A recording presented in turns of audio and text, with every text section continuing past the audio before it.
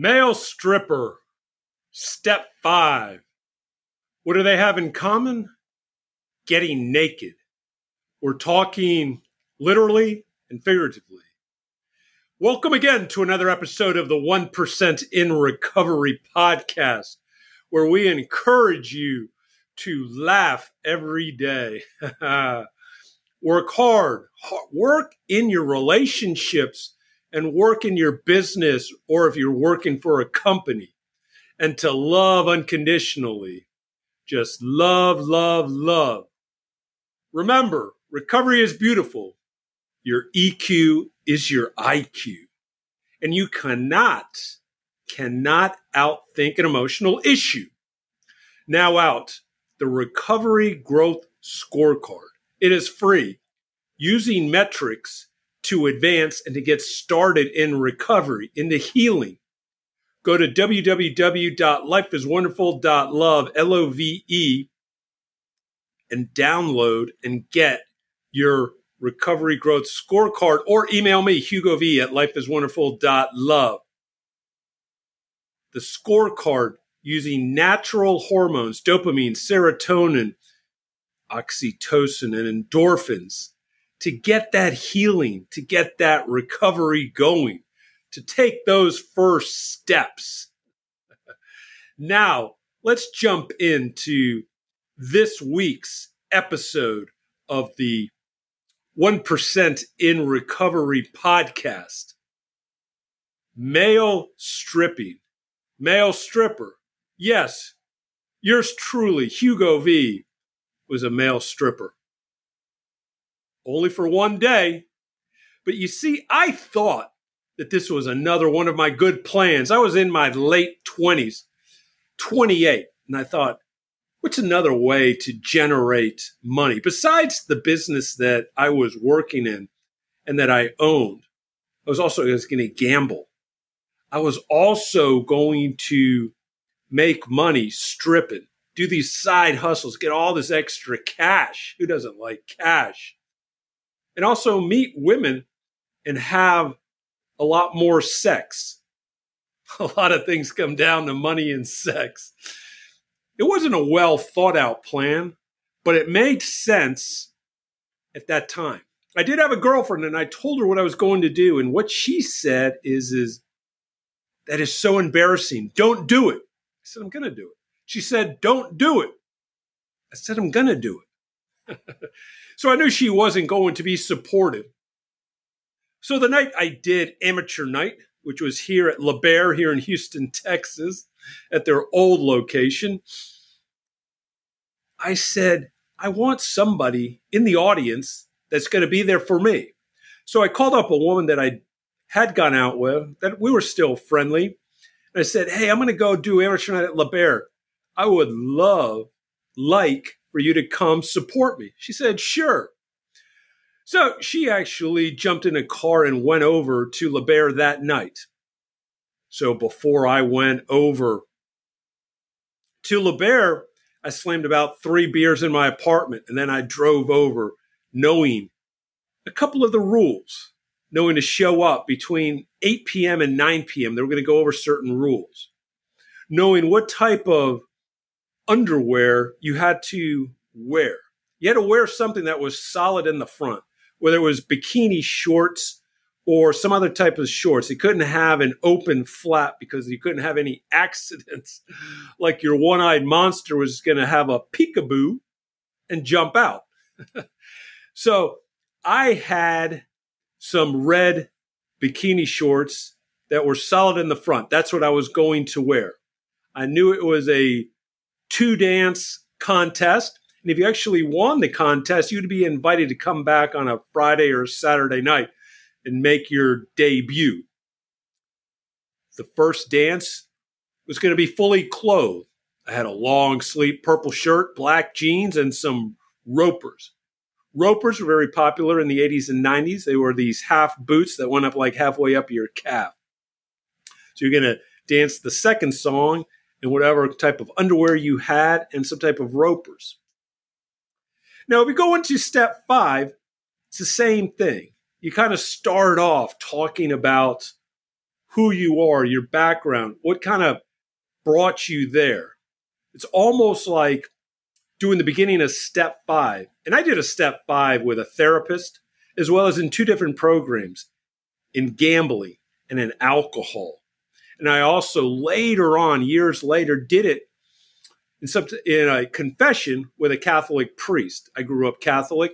So I did it in the medical community. I did it in the 12-step fellowships, 2 different ones. And I also did it within a religion. So I had all these different types of support. And I always think it's very important, whether you're going to take off your clothes on stage or you're going to totally reveal your soul and get naked. You see, we all are very beautiful, whether it's our bodies. We have beautiful things about it. We have things that we consider ugly, but you see those imperfections, whether it's something about our teeth, our nose, our ears, something about birthmarks, something about us that we may consider ugly. Same thing of things that have happened in our past that we feel shame, guilty, or that we're embarrassed about, or some type of secret. That's actually what gives us character.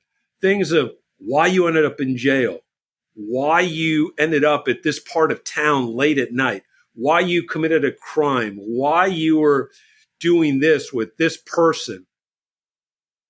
And so you have to be able to get naked, to truly, truly love yourself, be comfortable in your own skin, to gain that confidence, because nothing is more sexy than a person that is confident in terms of their past and what's going to happen in the future. You see, a lot of times people don't want to reveal themselves. They're almost like a criminal defense lawyer. They're doing what there is a legal term called exculpate, which means that you are trying to show that a person is not guilty of any wrongdoing. But deep down inside, we know when we've done some type of thing, something wrong, where we've caused pain with ourselves, with others. And the only way to truly to move forward is to get rid of it. So going back to male stripping, they said, pick 2 songs that you want to dance to. I picked 2 songs. DJ said he never heard of those songs, or he did not have those songs in his record library. So you know what I said? Just pick 2 different songs and I'll just dance and get going with any types of beats you had, whether they were kind of more of a Latin beat, upbeat, dance beat. That was cool. And they also said, you need to come up with a stage name. Now, for a lot of the males out there in the listening world of the 1% in Recovery podcast, they know if they meet a female stripper, they'll always tell you their name. It's never their real name. It's just their stage name. So I had to come up with a stage name. Knowing that my family was from South America and something that's very unique, I said, my stage name is going to be Amazon Hugo. That's how I was going to come out, be introduced to the public. Wasn't a big audience. So they introduced me as Amazon Hugo. I went out there, danced the first song, fully clothed, did some of my moves. Probably in my head was a better dancer than what I showed on stage, because it's a little different like when you're dancing solo in front of your mirror. You may think you're really cool and that you may be dancing like Baryshnikov or Michael Jackson, but you're really a little bit stiff. Now, the one thing I didn't know is I danced for my second song after I took off my clothes. I worked out a lot. I had a really good body, but I really didn't think things through. I'm white. Even though I have some olive DNA, I'm not white, but I am white. And it was towards the end of summer when I did this, like late August here in Houston. But I hadn't been outside much in the sun. So I didn't have a bronze, tan body that would have been much more appealing to look at. So when you're in a dark nightclub with those lights shining down upon you, you tend to be looking a lot more whiter, a lot more pastier. And here's what happened. And this is how I knew that I wasn't going to have a career or a side business as a male stripper. I made $0. Yes, $0. My friend who came out there, she should not even come up to the stage and give me $1. I'd asked her, why didn't you come up stage? And she says, well, I felt kind of embarrassed. I said, I'm out here pretty much naked dancing and you couldn't even give me $1 or $2, $1 on each side, maybe to encourage another woman to give me another dollar, make me actually feel that I've earned something for my effort. So my whole goal of making money and having more sex ended up 0 in the dollar column, 0 in the sex column. And after that night, I realized, you know what? It's one of those ideas that didn't work. But I was able to get on stage, and I'm glad I did, because it was always in the back of my mind thinking that I could do it.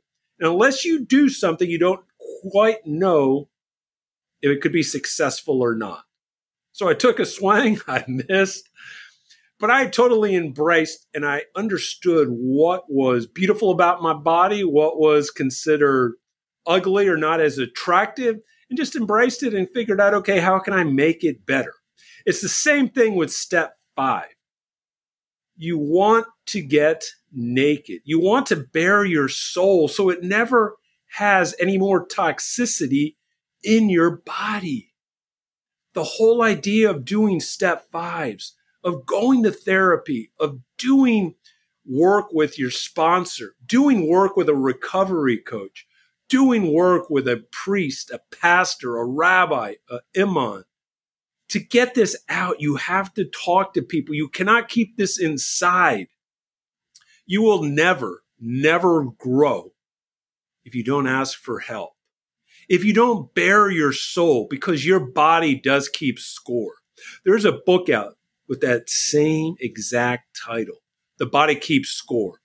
It's probably the next book that I'm going to read. I'm finishing up 2 books right now. But I do believe, and I do know, if you have any types of emotional trauma, emotional issues, emotional blocks in your body, time does not heal. You have to get it out. You have to process it so you can totally have freedom. It's not about freedom from your past. It truly is about having freedom in your future. Because what's happened in your past has already happened. You want to be able to make sense of it, and you have to, number one, yes, people say we got to forgive others. But in reality, we have to forgive ourselves for either what we've done or how things have happened. Because a lot of people, even as children, when things happen to us as children, we take on this burden that's not necessary. That we have to forgive ourselves. And that is the healthy part. And that's what holds people back. Even if you get in further along into step work, in the step 8 or 9, people really have trouble forgiving themselves. Things happen for whatever reason. You have to understand all the different emotions, the anger, the sadness, the hurt, the frustration, the irritability, the rage. Get in touch with that. Work through it, especially if you were the victim.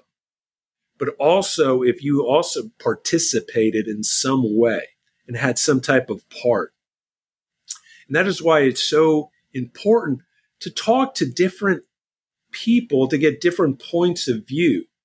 Because once you get that ball rolling, you have total freedom. And like you've noticed, whether it's on my YouTube channel, whether I talk about it in certain other videos or blogs, none of the stuff that's happened to me has any type of hold on me. Because everybody knows what had happened. Good stuff, bad stuff, stuff that feels like an accomplishment, stuff that feels like, oh, you regret that. And that's the other reason why I encourage people to call me.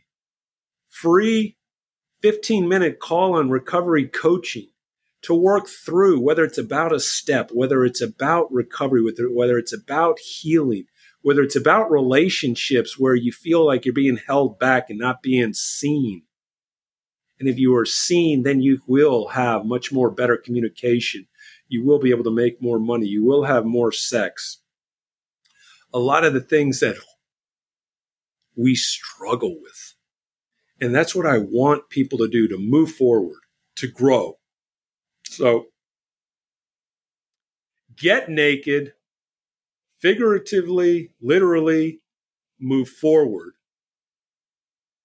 Whether you undress in front of a mirror as you jump into the shower, whether you're there with your lover and your partner, or whether you're there on some type of chair, couch, and you're having these conversations, because that is how you're truly going to grow and live that freedom and live your best life. And with that, we're going to conclude this episode of the 1% in Recovery.